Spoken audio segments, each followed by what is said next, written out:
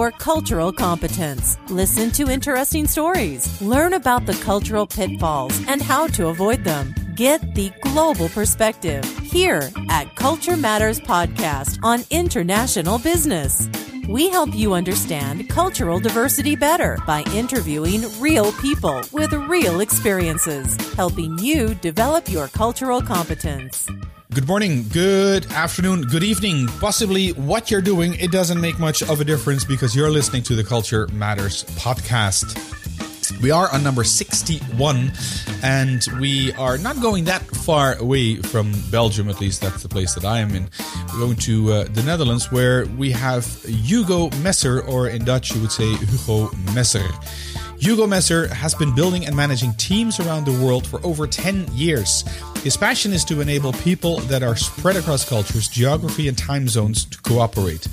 Whether it's offshoring or nearshoring, he knows what it takes to make a global collaboration work. And the good thing about this is that if you're a regular listener to this podcast, you know that I'm finalizing this podcast always by asking the guest with 3 specific tips. Well, this one is even better because Hugo is going to give us 6 tips, and they're all relating to book titles that he has written himself in collaboration with other experts as well. And these books you can actually download for free. So they're ebooks, by the way. You can download them for free. In order to get that, it makes sense to go to because the link is directly on the website culturematters.com. Just go to podcast. We're on episode 61, and you'll find Hugo's name and picture there, and several links will actually point you to the website equipa.co, where you can download those books directly. Hurry up, because they're free right now, and they might not be free forever. It's time for this week's guest at the Culture Matters Podcast. Here's your host, Chris Smith. Good morning, Hugo, or should I say Hugo? I think Hugo is better in English, yes. Hugo is better in English, okay. But it's Hugo, right? That's how you would spell your name. Right. All right. Okay, welcome. Good morning to you as well. And if I'm not mistaken, we are in the same time zone at this moment. Yes, I'm in Holland. Highly likely. All right, so the first question is usually the introduction question, which is tell us a little bit about yourself, where you come from, where you are now, which is like your physical location, which you've given away, which is the Netherlands, and what is your cultural frame of reference? The last one is an interesting one. So, okay. First of all, so I'm Hugo Messer. I've been working in distributed teams for the last 10 years and software development. So I've started Bridge, my first company, in 2005, which is a software development company with offices in India and Ukraine. And we help companies from Western Europe to develop their software with colleagues from those 2 countries where we have the developers. Mm-hmm. And in the last few years, I've written 6 books about managing distributed teams because I gained a lot of experience with it. And I see that a lot of people struggle with working with people on different locations and different cultures. And that's why I wrote those books together with 25 experts from all over the world. So it's a very practical, hands-on experience sharing books. Mm-hmm. And since about 6 months, I also started giving trainings to people on the same topic. So different trainings for different topics, along with the 6 themes of my books. Okay. We'll talk about these 6 themes in a moment towards the end of the interview, because we decided actually to swap things around to some extent. Because if you're a regular listener to this podcast, you know that my last question, one of my last questions, is always give us 3 tips to become more culturally competent. But this time, exceptionally, we're going to give you 6 tips, and we'll use the backbone of Hugo's books in order to sort of give us a guide and give you the best tips when it comes to measuring remote teams. We have had an earlier podcast with Lisette Sutherland, and Hugo, you know Lisette as well, right? I know Lisette very well. Yes, we did a couple of trainings together. I was on her podcast. We speak regularly. Okay, that's good. But you're not. I mean, you're complimentary, right? I think so, because her background is more virtual work. So she speaks about generic virtual work for any kind of company. And my background is software development. Yes. Okay. So you're an IT specialist. I cannot develop any piece of code, but my company is in software development. So if I look at remote or distributed work, it's from a software perspective. At the same time, I've got a lot of experience managing teams also on a managerial aspect, because my offices are in India and Ukraine, but most of the things that I write about and speak about is geared towards software development. Okay, so you've mentioned a couple of these jargon keywords, I guess, and not everybody might be aware of that, of what they mean. But distributed software development, what is that? So there's different definitions going around, but for me, it is working with people on different locations on similar projects. So I could be building a software product, and I've got a team of developers in Holland, and I've got another team of developers in India, for example, and they collaborate working on the same product. That's bound to go wrong. There's a lot of challenges, yes. I mean, this is like a big stick I'm throwing in here, but it's of course it works for you. Otherwise, you wouldn't be doing this. And I've also made a lot of mistakes, and I've indeed seen a lot of projects go wrong. Yeah. So you're right, and there's a stigma around it that things go wrong, especially if you work with India. India doesn't have the best reputation on this field for a variety of reasons, I believe. Yeah. But it's a reality also. So it's not always a choice. Because what do you mean it's not always a choice? In order, which country like Ukraine or India that you have to pick, or do you pick on specific specialities? I think in the future companies will need to work with people from different locations. It's just the way work is going to evolve. People are more flexible in how they do the work and from which location, and so they are going to work more from home, from different countries, etc. And specifically in IT, there's a lack of developers, and this can only be filled by getting people from other locations or from other countries into your teams. That's an interesting labor prediction you just made. So companies will need to work more internationally. Yes, I believe so. Because the talent, if you limit yourself, for example, to picking talent from the Netherlands only, if I look at my own country, then you're very limited to a very small labor pool. And if the economy goes well, then all the top talent is going from one job to the next and gets a higher salary all the time. And there's just a shortage of highly skilled people. But if you look at it, if your company is able to hire people on a global scale, you change that. That's true, but then you have to make it work, and that's where you guys come in as well.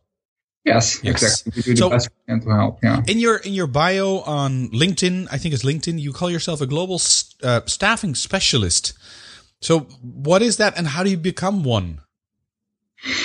This staffing part I've recently changed because I think it has a sort of negative connotation as I'm just providing people. Uh-huh. So I'd like to see myself more as a global distributed collaboration specialist. And how do you become one? I believe to have your feet in the mud and manage people on different locations yourself for, a couple of years, and then see what patterns emerge, learn a lot about it, read about it.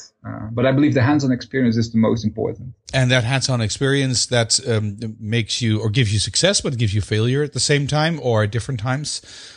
As well. Can you tell us a little bit, on both sides, because it's not nice to only focus on the negative sides, because there are also successes, because otherwise people wouldn't do this.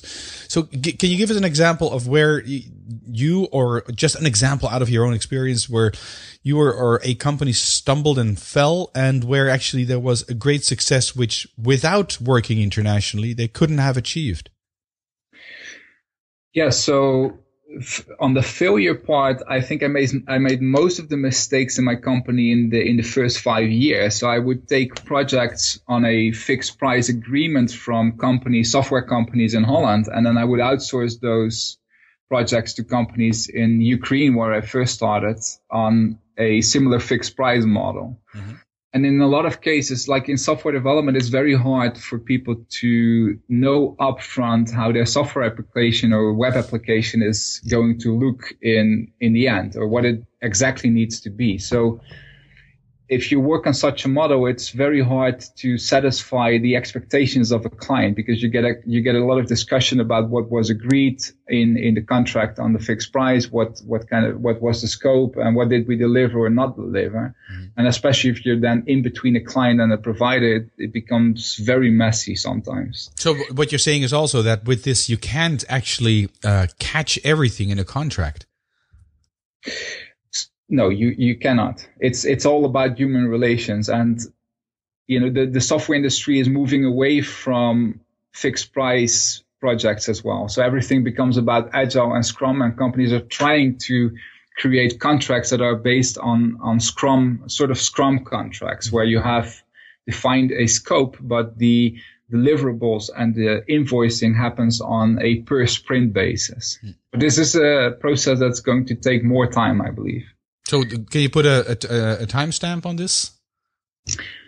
When it's going? So it is already happening right now, but I see that companies are trying to make contracts right now which are in between Scrum and Waterfall or fixed price models that were there in the past. Mm-hmm. So because from a client perspective, if you want to build let's say you want to build a website for your culture consultancy, and you hire somebody to build that, then you want to know what is it going to cost me and when are you going to deliver this? Exactly.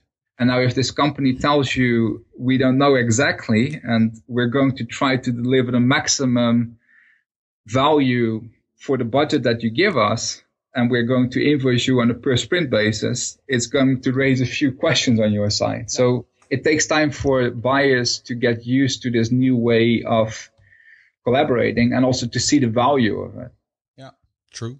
Because you might end up with a way better website in the end, because every sprint you have influence on what the next sprint is going to be about, what they're going to build for you. And maybe you end up with really something you hadn't imagined before, but it might cost you more or not. You don't know. Yeah. And not every company / every culture is happy with this kind of influx unpredictability rather.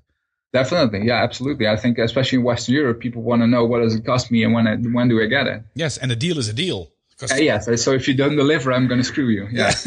That's good work for the lawyer. So it's also improving for the lawyers to some extent. Oh yeah. They have fun in this. Yes. Yeah, but the problem is also if you work in it. So for example, let's take the example of the website again. If you say, okay, this is a website I want, and I want you to build it for the price that you give me and deliver it on that date, then that is exactly what you're going to get. And if a development team thinks about better ideas or something that would be way better, more valuable for you, they're not going to give it, because you have to discuss about price and extra work, etc. Yeah. So it's, yeah, in the end, this is like a sentence I tend to use when it comes to working with different cultures. You get what you want, you get what you ask for, but you don't get what you want.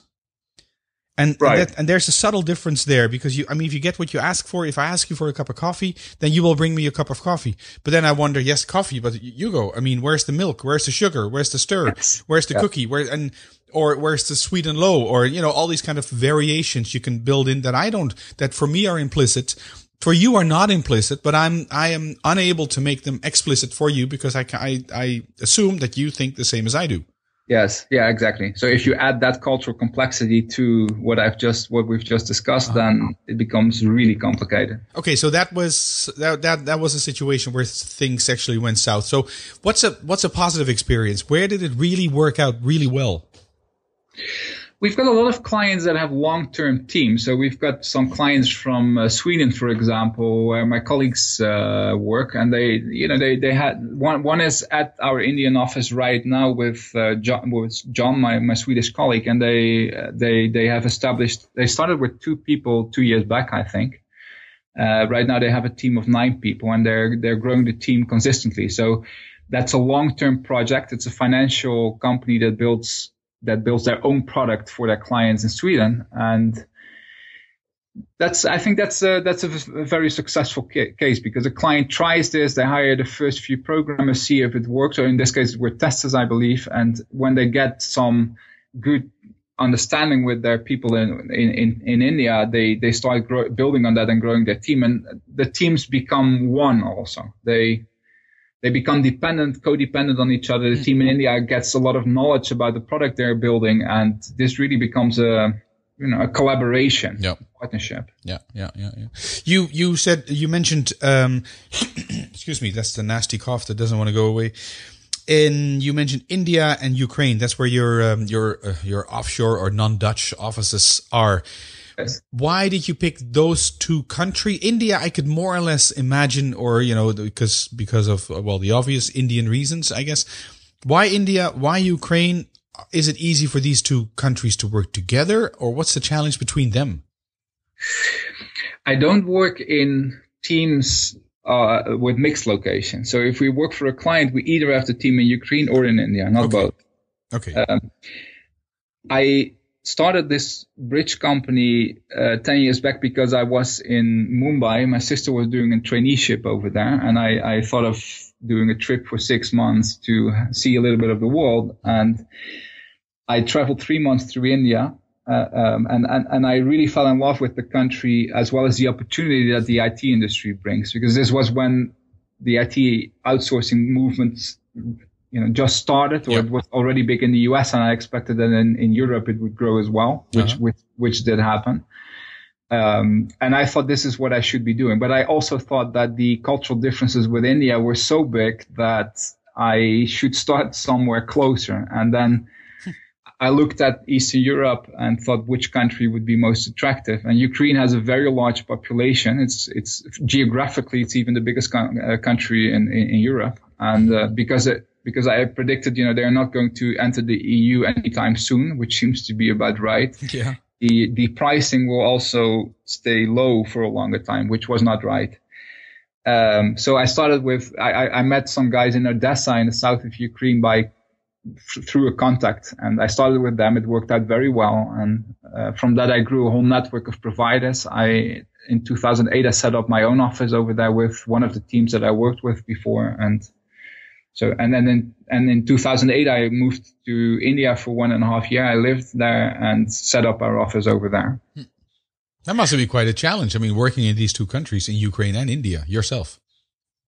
Well, the thing is, I lived in India for 1.5 years, which actually brought me to understand the culture much better than I maybe understand Eastern Europe or Ukraine specifically. I didn't live in Ukraine, but at the same time, I also believe the proximity of Ukraine and the similarities in sort of background help. It's a little bit less big than with India, although I also believe that it doesn't matter what culture you work with. Yeah. You could. I mean, where there's a will, there's a way, so to speak. Yeah.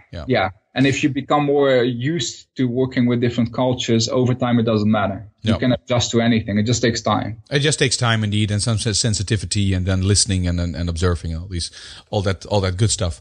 I was gonna ask you, and now I lost my train of thought here. Yes, just a bit of a sidestep here. The recent developments in Eastern Europe, specifically maybe Russia, Ukraine, that relationship going sour, does that have any influence on your business there in Ukraine?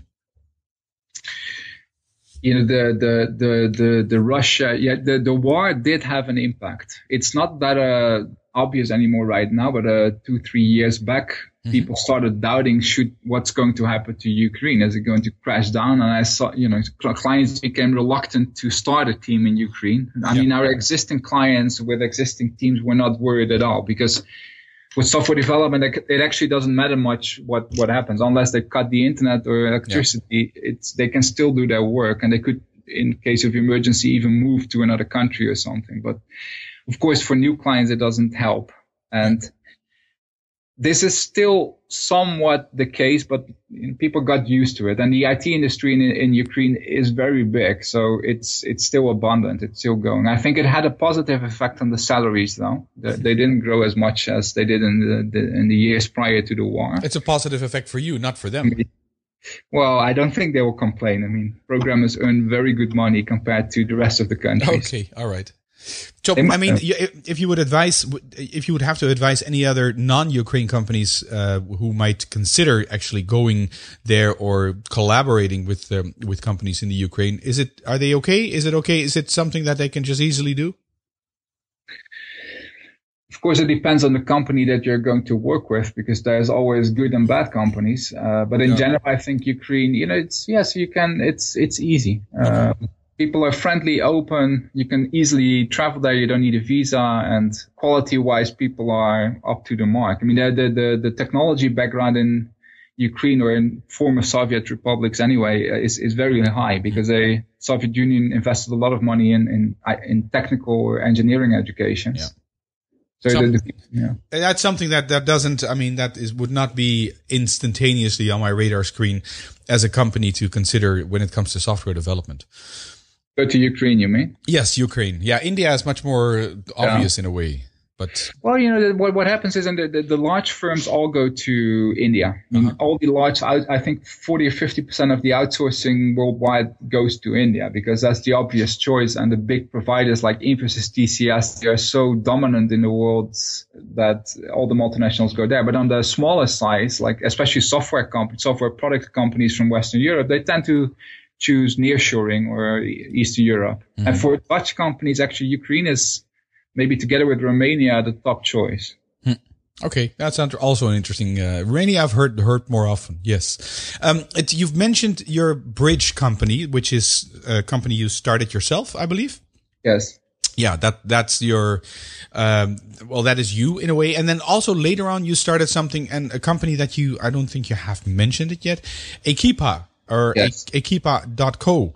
What do you do there? What is that? How did that come about? What's it about? What do you do, etc., etc.?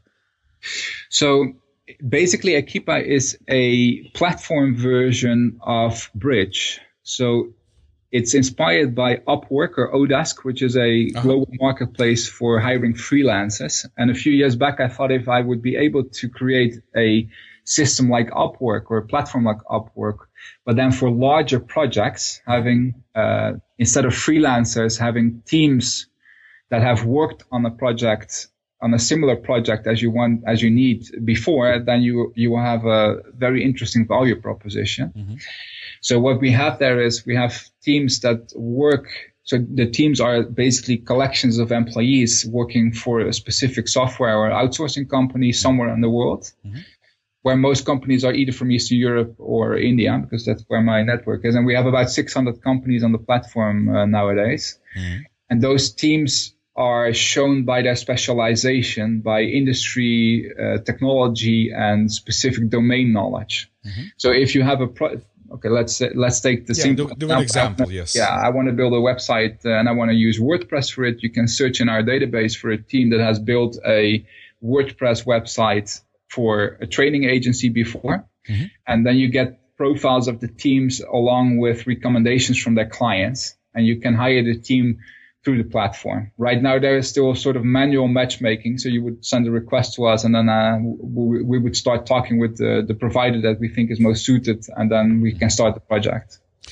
Okay, so you mentioned Odesk and Upwork as being the if you want, the older platforms when it comes to outsourcing work. I think any kind of work you can outsource to Odesk and Upwork.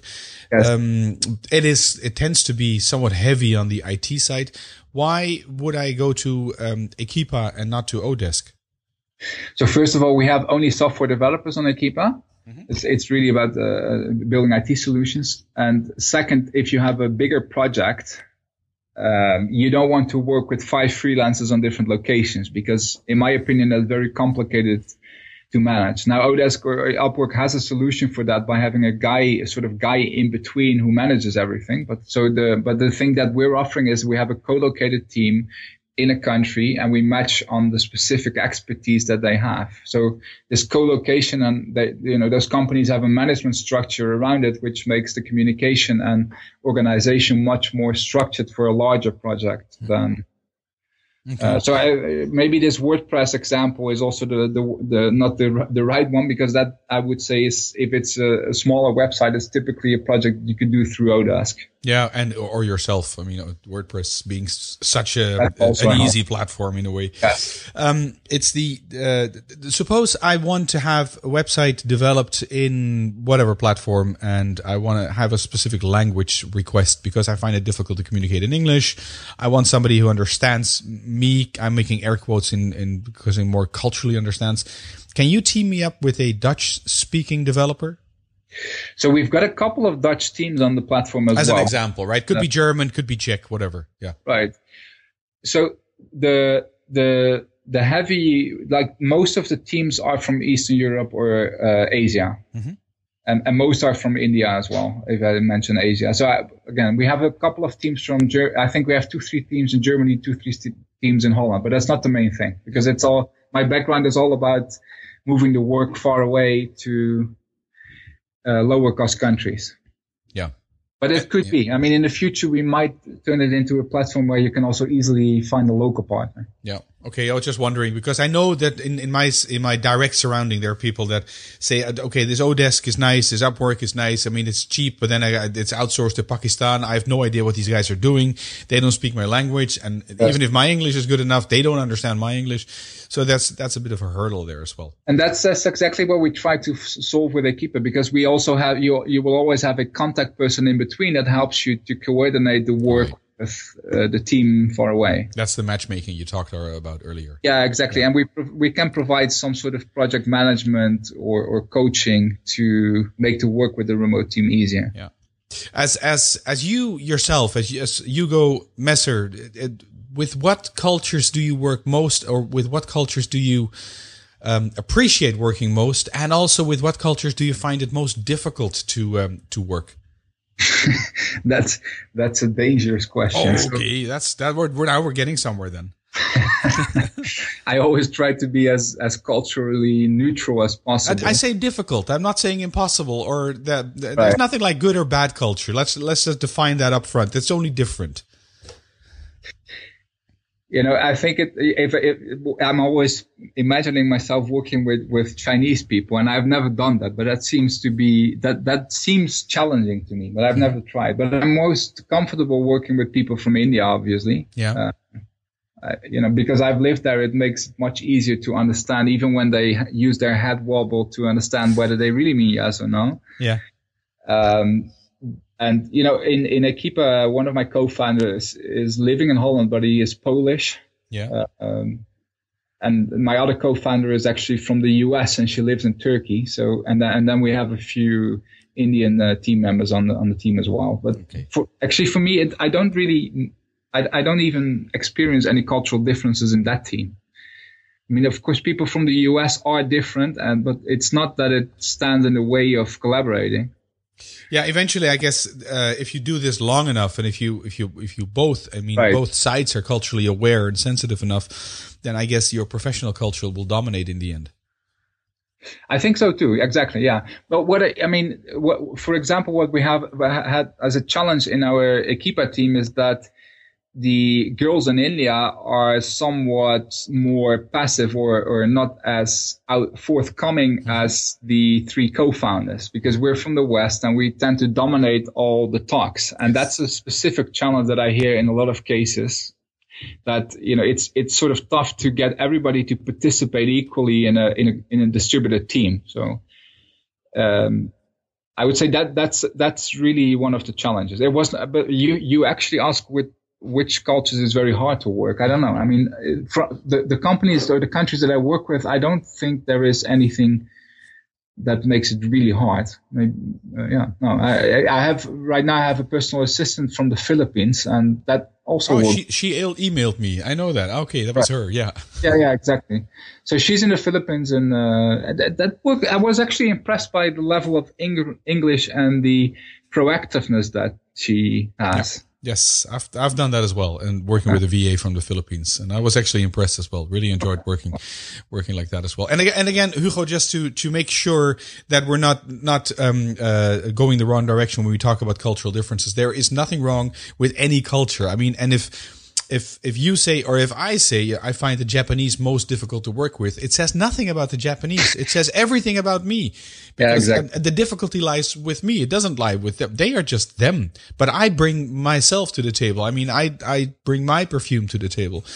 And that goes, I think, with everyone. If you talk about cultural differences, you have to be able to wrap your head around the fact that cultural differences are about you. They're not about them. They're never about them. It's always about you. And then that sequence reverses as well, because if they find it difficult to work with you, then it's not you. It's also them again. So it's always, you have to look at it from the individual's perspective. At least that's my very strong belief. I completely concur with that. But that's maybe also why I don't mention a specific culture, because I see it as a challenge as well. I see it as, and I'm also, what you said is right. It's also about the individual, because I'm always trying to, you try to generalize behavior based on the culture, but in the end, it's all about the specific person you're working with, because I can have challenges with people here in Holland as well. If there are Dutch jerks as well. So that's. Yeah, I've just fired my last sales guy, and I tried to get him out of using the Dutch labor laws, trying to fire him, and I got so frustrated with that process with him. But anything can happen. True. In the end, we are individuals, but before we get to that end, there's a long way to go. And there's a big thing called culture, I think, in between. And I think you better be prepared. Otherwise, you'll have more failures than successes. Yes. Hugo, we are, if I look at my clock here, the recording clock, that is, we're 29 minutes into recording, which is more or less, I try to keep these podcasts around 30 minutes. And, I was actually very much looking towards the end, not just because it's over, that's not the reason, but just because how we decided to end this podcast in terms of giving us the tips, and then using the titles of the 6 ebooks you've written. By the way, these ebooks you can get them, download them for free if I'm not mistaken. Ekipa.co, which is EKIPO.co. So leave out the M.co/ebooks. There's a whole overview of all the books that Hugo has written. So one correction, because it's Ekipa, not Ekipo. So, but Ekipa, yes, it's Echo Kilo India Papa Alpha. Right. That's what it should be, if I'm not mistaken. All right then. So can we go over this list then of titles, and then see what your tip is, your most important tip? Can we do that? We can do it. I haven't thought about it during the talk nor up front, so I'm gonna do it off the bat. But let's see what I come up with. All right. The first book here is that you can download for free is How to Not Screw Up When Managing a Remote Team. So if you're managing remote teams, this book talks about how not to screw it up. And my question to you, Hugo, is what is the biggest either mistake or the most important tip that you can give in order not to screw up when you're managing a remote team? So if I have to mention one tip there, I would say that you really need to focus on creating a partnership if you work with a provider, or one team if you work with your own company with people in different locations. So you need to invest time in creating a feeling of being one team, working together towards the same goals, and avoid the trap of getting a sort of culture that means us versus them, which is sort of the flip side of the thing that I've just said as a best practice. Yeah. Okay. Then we have the second book, which is How to Get Prepared for Managing a Remote Team. Somehow all the images tend to have elephants. That's an interesting question to ask as well. So how to get prepared for managing a remote team? So this is maybe talking in my own benefit, but I've developed a distributed team canvas, which has 8 building blocks that cover all the important aspects for managing a remote team. So I think the most important thing here is to take time to really think about how you're going to work with your remote colleagues before you get into the execution, because a lot of companies tend to have habits or routines that they work with. And then if you add people from another location, they keep working in the same way, but that doesn't always work. It brings a lot of failure. So you need to think, how am I going to restructure, reorganize? And this canvas that we developed could be one of the instruments to think through the new organization. Okay, cool. Okay, that's there. So, and that canvas is something that they can get through you. They have to get in touch with you, and then it rolls on from there. Yeah, it's actually downloadable on the site, but I think it's better if people drop me an email. That's Hugo@ekipa.co. So okay, we'll repeat that as well. That'll be in the show notes, of course, as well. The third one, and we're on a roll here, how to organize offshore and nearshore collaboration. What's the most important thing there? Yeah, so I believe the most important thing is to use a iterative framework. If it's about execution, especially if you develop software, I believe you really need to use Scrum, which is about delivering software in increments, in sprints of 2, 3, or 4 weeks, and you have a shippable piece of your software product every sprint. If you look at the management side, I would recommend the Rockefeller Habits, which is a framework developed by Vern Harnish, a guru from the US. So this is more on a strategic level where you have a one-page focus plan, a strategic focus plan on the long term and the short term. So it translates from 25 years visions towards daily activities. Mm-hmm. And you can use that methodology to manage your teams on from a managerial perspective. Rockefeller Habits. Yes. Okay, cool. All right. Nice going. Excellent. We're going to book number 4, That's an important one. which is How to Overcome Cultural Differences When Managing Offshore or Nearshore Teams. What's the most important thing there? The thing that I would mention here is to have a couple of people on your team that are empathic. And I think empathy is a often underestimated, let's say, characteristic of people to bridge cultural differences. Because you need to have people that are patient and really caring and understanding for others. They need to have, they need to be curious about the beliefs and convictions and behavior of the other people so that they can find ways to organize around this, to create a common understanding. And to get over the hurdles, I guess, as well. Exactly. Yeah. Yeah. And you ask for one tip. I would mention that sort of secondary. I would say you need to make the assumptions that you have about each other's culture explicit. Yep. That's a good one as well. And possibly talk about those as well. Yeah. All right. The one but last is how to communicate effectively with a remote team. What can remote teams do? What's the one thing that remote teams can do in order to communicate effectively? If you have to pick one thing, I would say use daily stand-ups, which means you can do it sitting, but have a daily meetup of 5, 10, or 15 minutes in which you go through the questions. What did you accomplish yesterday? What are you going to do today? And are you stuck or do you have any blockers? You say is a sit up or sit down or stand up? What yeah. is stand up meaning something specific? Well, stand up comes from Scrum. In Scrum, they say you need to stand up. And this typically means you're going to stand before your planning wall. You stand up there with the whole team and move Post-its along your planning wall. But if you have a remote setting, then you need a very fancy video conferencing system to stand up. So I do it sitting down, but I think it's about having that daily meeting and talk. And that if I would mention one thing, then that is absolutely the thing. Okay. Excellent. Good stuff. All of them. And they're going to be all on the website, on the show notes as well, that you can find on culturematters.com and on podcast, and then find Hugo Messer. The last one here, back to the people side, how to manage people in your remote team. So you're managing a group of people. They're all over the world, or at least partly all over the world. And what is the one thing that you can do in order to manage them correctly?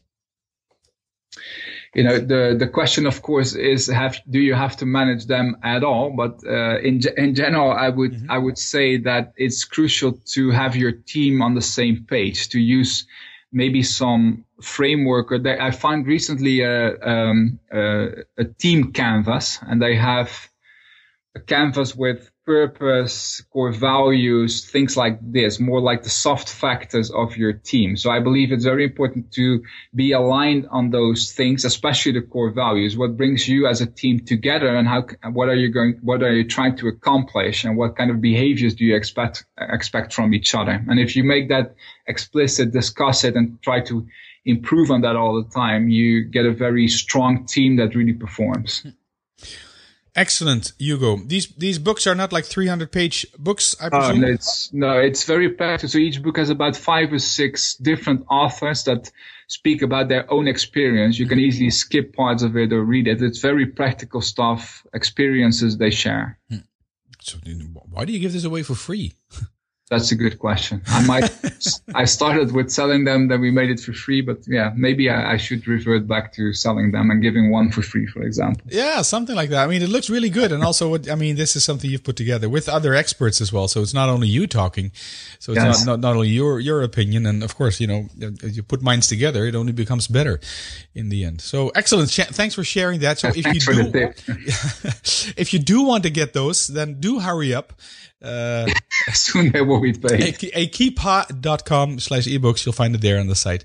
And I'm going to rush in and get all these copies for sure. So, Hugo, thanks very much for giving us, because like the last question would be, give us 3 tips. You've given us 6. And last but not least, I'd like to know, if people want to get in touch with you, how can they do that? Well, if you Google my name, you'll find all my contact details easily. But I think the most easy is to drop an email, and that's hugo@akeepa.com. Okay, just your first name, Hugo. Yes.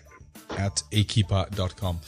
All right, that'll be in the show notes as well. Episode 61 with Hugo Messer. Thank you, Hugo. And I'm waving. Thanks for having me. Yeah. I'm waving outside the window towards the north. I'm in Belgium. You're in the Netherlands. We're not that far away. Oh, we're not. We'll talk to you. I'll talk to you soon. And thanks again. Yeah. Thanks a lot. Bye. Bye. Thanks again, Hugo. It was great getting you all these, or you giving us all these 6 tips. I know it was a bit off the cuff with that, but I did think you did an excellent job in terms of doing this in an improv way. Excellent stuff here. This is it as far as the Culture Matters podcast is concerned. I was very happy that you were there. I'll be back in 2 weeks' time with another guest. Talk to you then. Bye-bye. That's it for this episode. The Culture Matters podcast, helping you understand cultural diversity better by interviewing real people with real experiences.